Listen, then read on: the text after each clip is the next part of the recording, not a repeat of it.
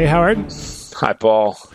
We're back, and we're talking. Well, we're talking of some linked things: rest, recovery, and exercise addiction. Which, admittedly, can sound like the rest and recovery part. I'm sure people are on side with, but the exercise addiction thing is really interesting. And I brought it up on Twitter the other day because I had a friend of mine was talking to me about that he was actually getting therapy about his exercise addiction. And I've run into people in the past who were triathletes and really top competitive athletes who either realized or it was obvious to outside observers that they were addicted to exercise, that their life revolved around it. Not in the sense that necessarily I'm a professional blah, blah, blah soccer player and I spend a lot of time training. No, in the sense that if they weren't running, they were thinking about their next run and they were always amping it up and amping it up. And it's a real problem out there. It is a real problem out there, but 90% of the people who listen to us are shaking their head. They're like, not for me. No, and I get that. I think most people's problem clearly is motivation. But at the other end, you have this huge group not huge, but you have this group of people who, and maybe again, it's bubbles that we both run in, and no pun intended.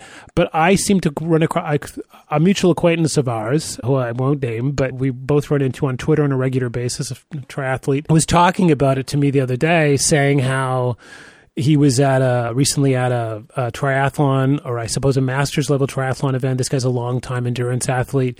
And he was saying what was remarkable to him were these people who not only had gone through multiple marriages as a result of their exercise addiction, but were at the point of having just had a knee replacement. We're comparing notes on how long this other guy had taken after a knee replacement until they were back running marathons on their way to doing full triathlons again, which is just, come on. This is not a good idea, right? I mean, it's amazing to me. It's really interesting watching how the human mind works in terms of addictions and obsessions.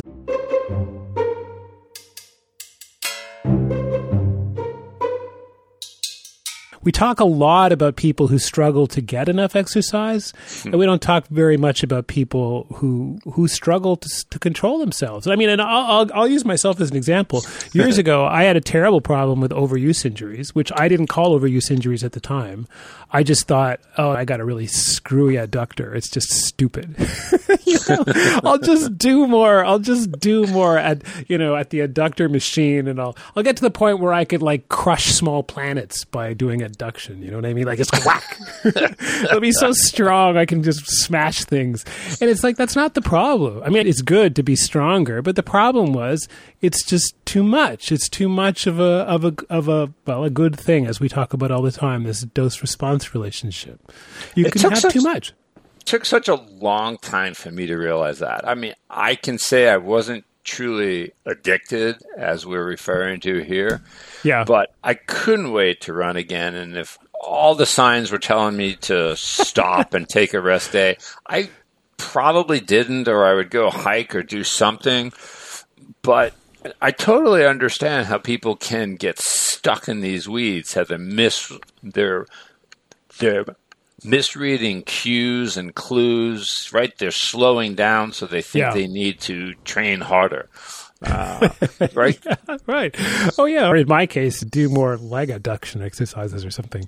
I mean, no, that's exactly right. Which is learning to not miss the cues and think that the right thing to do is simply apply a greater dose so I can get a better response is just the wrong way to think about it. But it can be really hard to get past that point. And I think, and I see this among my friends on the West Coast here in the entrepreneurial communities, there is something about that community that breeds, and maybe that's what it requires to be a successful entrepreneur in some ways, is it breeds a very obsessive personality where you like things that you can really bury yourselves in and you can really get absorbed in. Because I see it a lot in that community where people are, I can't. Today's my long run day. I thought yesterday was your long run day. Yeah, that was too. It was like, what are you talking about then? You don't have a long run day. You just long run all the time, right?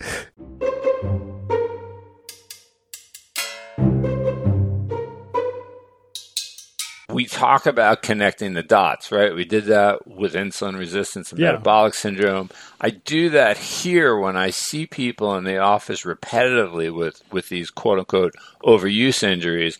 I talk to them about the fact that most injuries in runners are training errors. And then I get into a deeper dive about AFib and cardiomyopathies and hypertrophy and all these downstream ill effects of too much exercise. And they don't care. Yeah. They'll just put it out there. I don't care. I'll deal with that when it happens. It's very hard to deal with. We call that hyperbolic discounting, right? People disproportionately discount futures that they should care about because they seem far enough away that I can essentially discount them to zero. Right.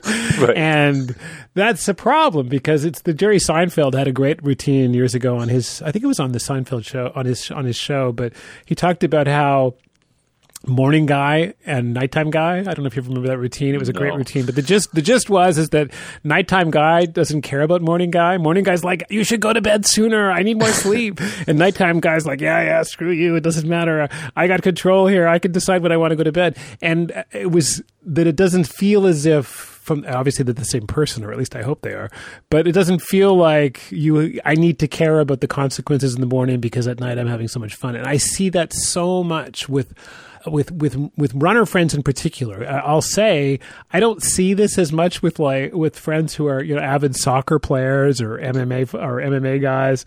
This is not something I want to get punched again today. You know what I mean? It's not something I see a lot of, but I see it a lot in people who are running, who are distance runners, trail runners, any kind of solo endurance sport. And maybe, again, this is selection bias. It could just be because I know too damn many of those people. But I see it a lot more in them than I do in people playing team sports, which, again, comes back to the idea of maybe something that you need to watch out for if you're an active participant in these individual sports, is that let it have its place in your life, treat it as a medicine, but don't let it take over. Right. It's runners and tries in my practice, probably a combination of both. And I mean, if you can find the time to train for an Ironman, a full Ironman, you're really committed. And it's not hard to take that over the line to a point where you're setting yourself up for just injury after injury. And then and I've watched this with runner friends of mine, where then it becomes there's such an emotional feedback. Is if your life is really defined by this training for these long events, and I can't train anymore. It can seem, and I've seen this, they'll be dismissed by family and friends because it seems frivolous. You're depressed because you can't run 25 miles today? Come on, be serious. But people have no idea. Whenever their lives become defined by these activities, and have been for a decade or more, this plays so much into their emotional makeup and just feeds through their whole life. I've watched people really, really have a tough years or more because they just they could still do stuff, but they couldn't do stuff at the level they could previously. And it's easy to dismiss that and say, oh, there's a lot of people with a bunch of bigger problems. But so what? There are these people, there's a lot of people out there who really struggle with having, created a vision of themselves that they can no longer live up to because of a series of overuse injuries or something else. And it's awful to see. They're chasing something that they can't catch, right? They're not having fun anymore. There's no finish line. As soon as they're coming to the end of this race and this run and they're planning the next one. No, it's remarkable. And I've watched it happen too many times.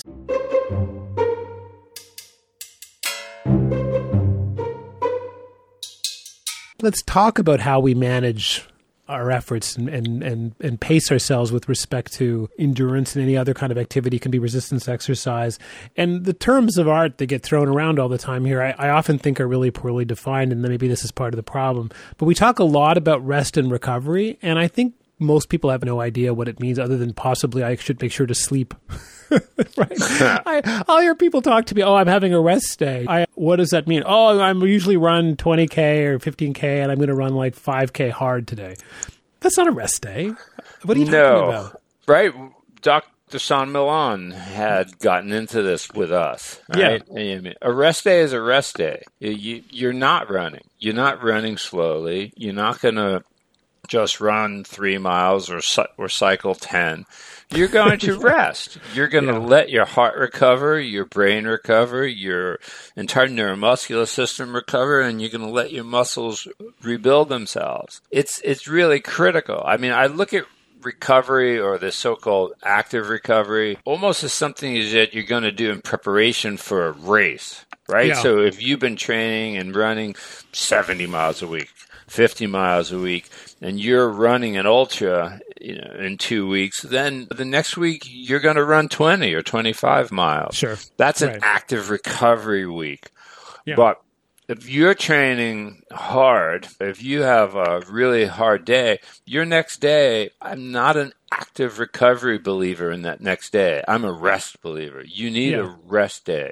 Otherwise, as we just mentioned, you're going to start to see that you're putting out more effort and more work to maintain the same times. Your heart rate is creeping up. You're a little more short of breath. You're putting out a little more effort than you used to. You're starting to overreach, and you're not realizing it, and you're thinking about it wrong. And does that... I'll give you my answer on this, but I mean, over time, I mean, this is probably just an aging thing, but my need for rest has really changed. I could get away with having consecutive days running 20 years ago. And I know lots of people my age who still run every day, but I can't. If I ran every day, I guarantee you, and I don't know what it would be that would break, but something will be a mess within a month. And my body doesn't put up with it. And it could be my biomechanics. It could be a history of prior injury. It could be anything. I don't really care. But the bottom line is I need at least a day off between runs. And so what I at most do is I'll have maybe Monday, Wednesday, Saturday running or something like that. And that seems to keep things relatively in control. And I think and this goes a little bit back to the exercise addiction problem, but I think that's really hard for a lot of higher end people to do, but really competitive athletes. But I also think that people lose track of how that changes as they age. That at 16, when I was competing on the track team, we had morning and evening workouts and ran every day and everything else. And it's like, yeah, dude, you can't do that. Right? Right. I learned this lesson right back in April when I got my stress fracture at the beginning of the shutdown. And I got to tell you, I'm still dealing with the repercussions of it. My foot isn't still broken, but because of the downtime associated with that at my age, getting back up to pace, speed, distance, endurance has been torture. And as you know, I've turned more to my bike, to cycling now, because I'm having such a difficult time getting back out on the trails. And so if I could go back 6 months, 8 months now, and smack myself in the head to realize what was happening. And I know, again, you're not a data freak, but I am. Yeah. And I saw that if I look at my curves, it was there. It was screaming at me that this was going to happen. Every day? Was it every day, or was it distances? I forget. It was both. I started running every day, and I notched my mileage up because now I had every day free. Yeah. It turns out free time is bad for our health. No, I totally get that. But that has been one of the hardest things to learn from me as I get older, is that I even when the opportunity arises, we'll be up in the mountains for a while. I can't do stuff every day.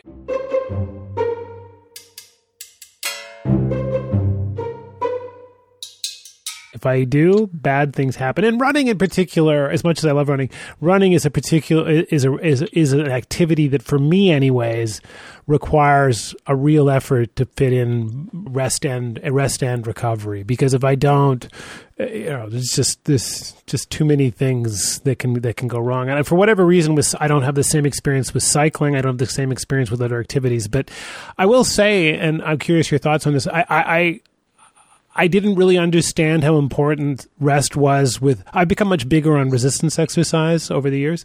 And that almost sounds like a pun, bigger on a resistance exercise. I haven't actually become that much bigger, but that's a different issue.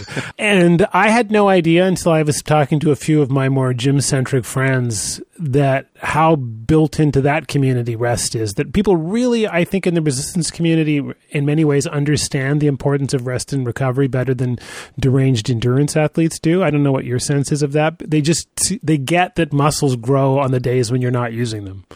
Oh, there's no question, right? They will not exercise the same muscle two days in a row. Yeah.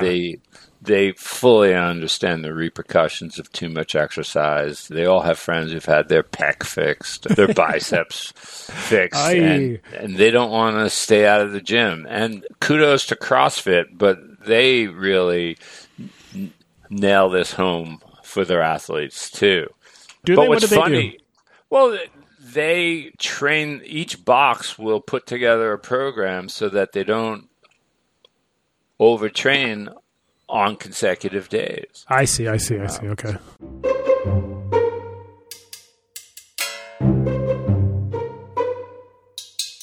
I think it's funny because you and your running, the problem is when you start out, you may plan on doing a nice slow run, but then you get pissed off at something and, I know, it's bad. and speed I was up. telling you that the other day. Yeah, that's right.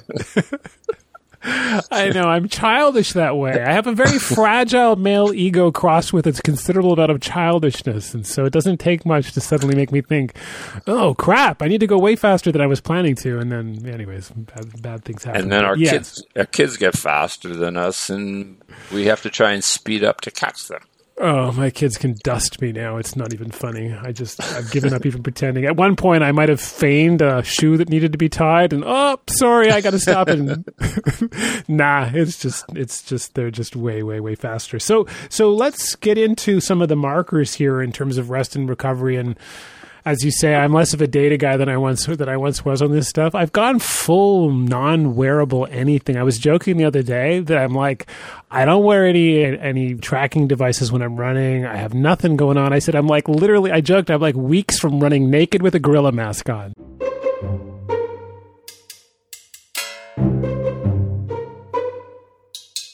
You actually are more sane than I am, and you're actually tracking some of these things.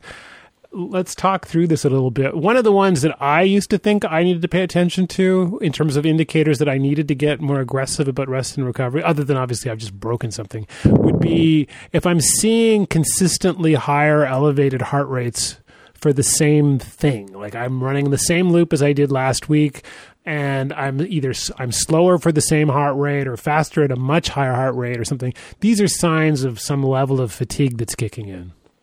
So I think the most important time to monitor yourself is the first thing in the morning, right?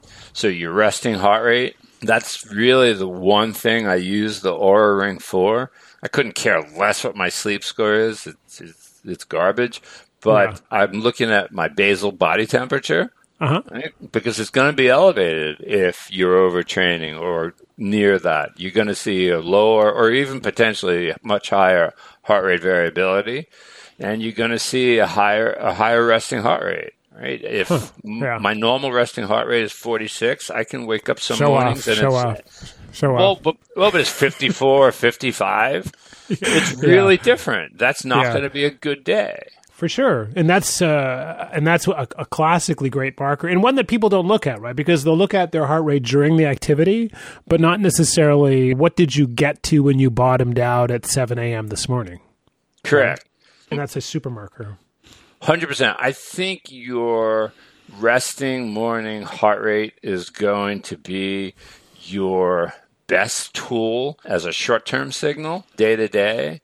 I think your heart rate variability, if you track it daily, either the nighttime heart rate variability with an Oura Ring or morning measurement with a chest strap or with your phone camera, if you look over the long term, you're going to see trends. You're going to see your distance, pace, and everything increased. Then all of a sudden, your HRV just started to crash, as did your times and your performance. You will start to see these training errors. But again, to guide my day-to-day is definitely resting heart rate. During the run or during a ride, my new toy now is this DFA alpha 1. It's a complicated HRV signal, but what it's been proven to give you is your lactic acid threshold. Oh, I see. Okay. So it's fascinating. So your DFA of 0.75 is probably really close to your lactic acid threshold. So you don't need to go to a lab and breathe in to a mask. You don't need to have your earlobe poked for lactic acid measurements.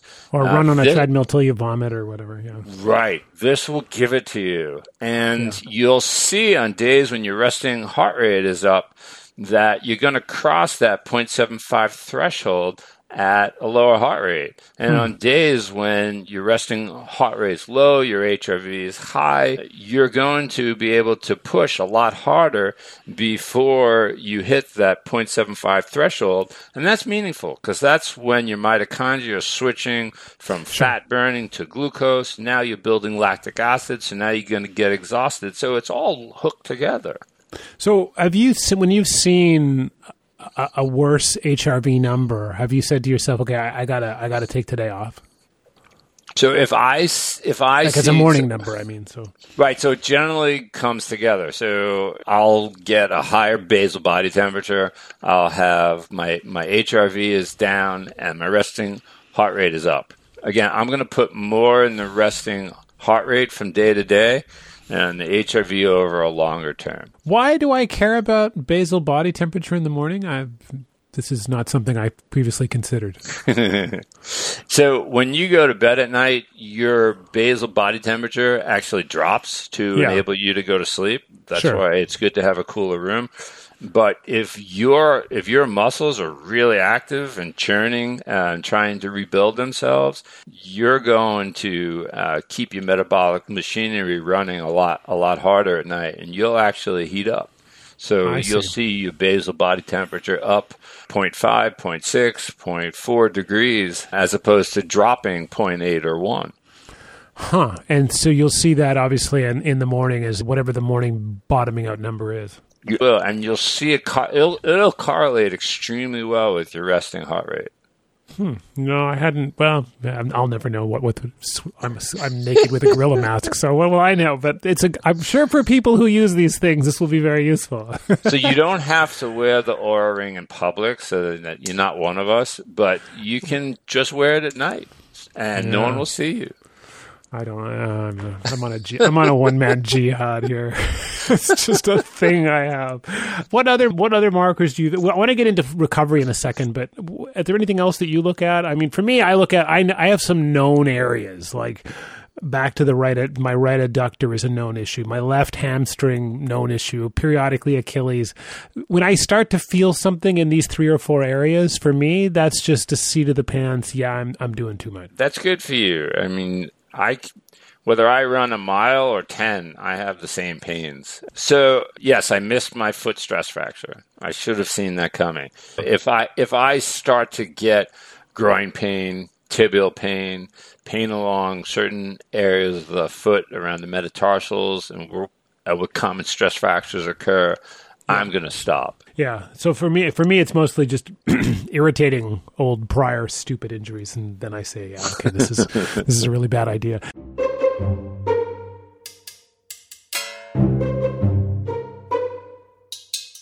So let's jump over to recovery for a second, just because I've gone full circle on this topic like I do on most.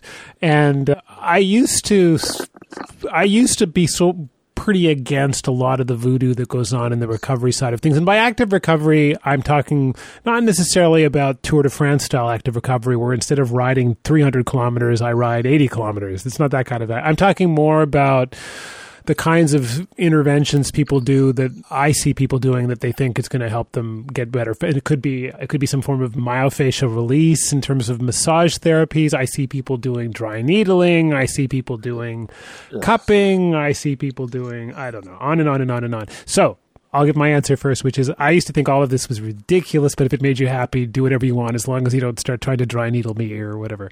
And then I had a good friend of mine who's a really fantastic distance runner who claimed he'd been injured his whole life and found this woman here in San Diego who does these really is very effective at doing this myofascial release stuff, and he claimed it kept him running, and so I did it for like 2 years or whatever else. But I realized I had no idea. You know what I mean? I have no alternate universe where I didn't use her. And so I had no idea how to compare the data from using her to not using her. So I decided, I'll just stop because it's cheaper not doing this and I'm cheap.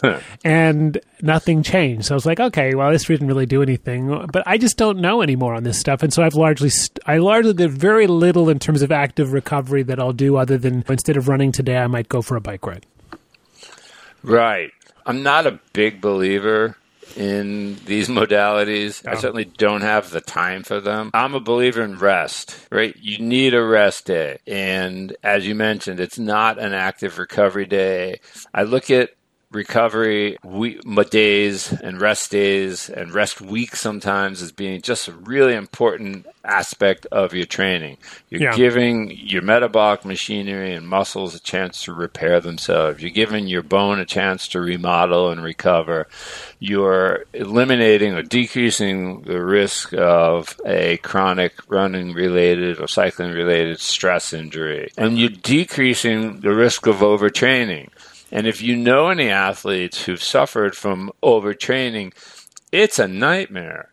These athletes are crushed for a year sometimes or more. It can destroy a career. So these are very real risks and real issues that rest can help avoid. I don't think that cupping is going to help anything. Well, that's my view, and I don't want to, not to give offense to the National Cuppers Association or anything. I'm sure there is one. If it works for you, God bless you. I'm a data guy when it comes to this stuff, and it's just not obvious to me that what it genuinely does. And as I said, with my own experience and my reading of the data is that it's at least equivocal, if not for so it's just a tough one to figure out exactly what you should do with. So my answer increasingly when it comes to rest and recovery is that recovery is kind of a math thing for most people. It's really about learning how to rest properly. So you're a data guy when it comes to cupping and myofascial release, but not for your resting heart rate. No, I know. Talk to my wife. I'm just ridiculous this way. What's the Emerson line? Foolish consistency is the bugbear of small minds. I'm inconsistent about all this stuff to a dreadful fault.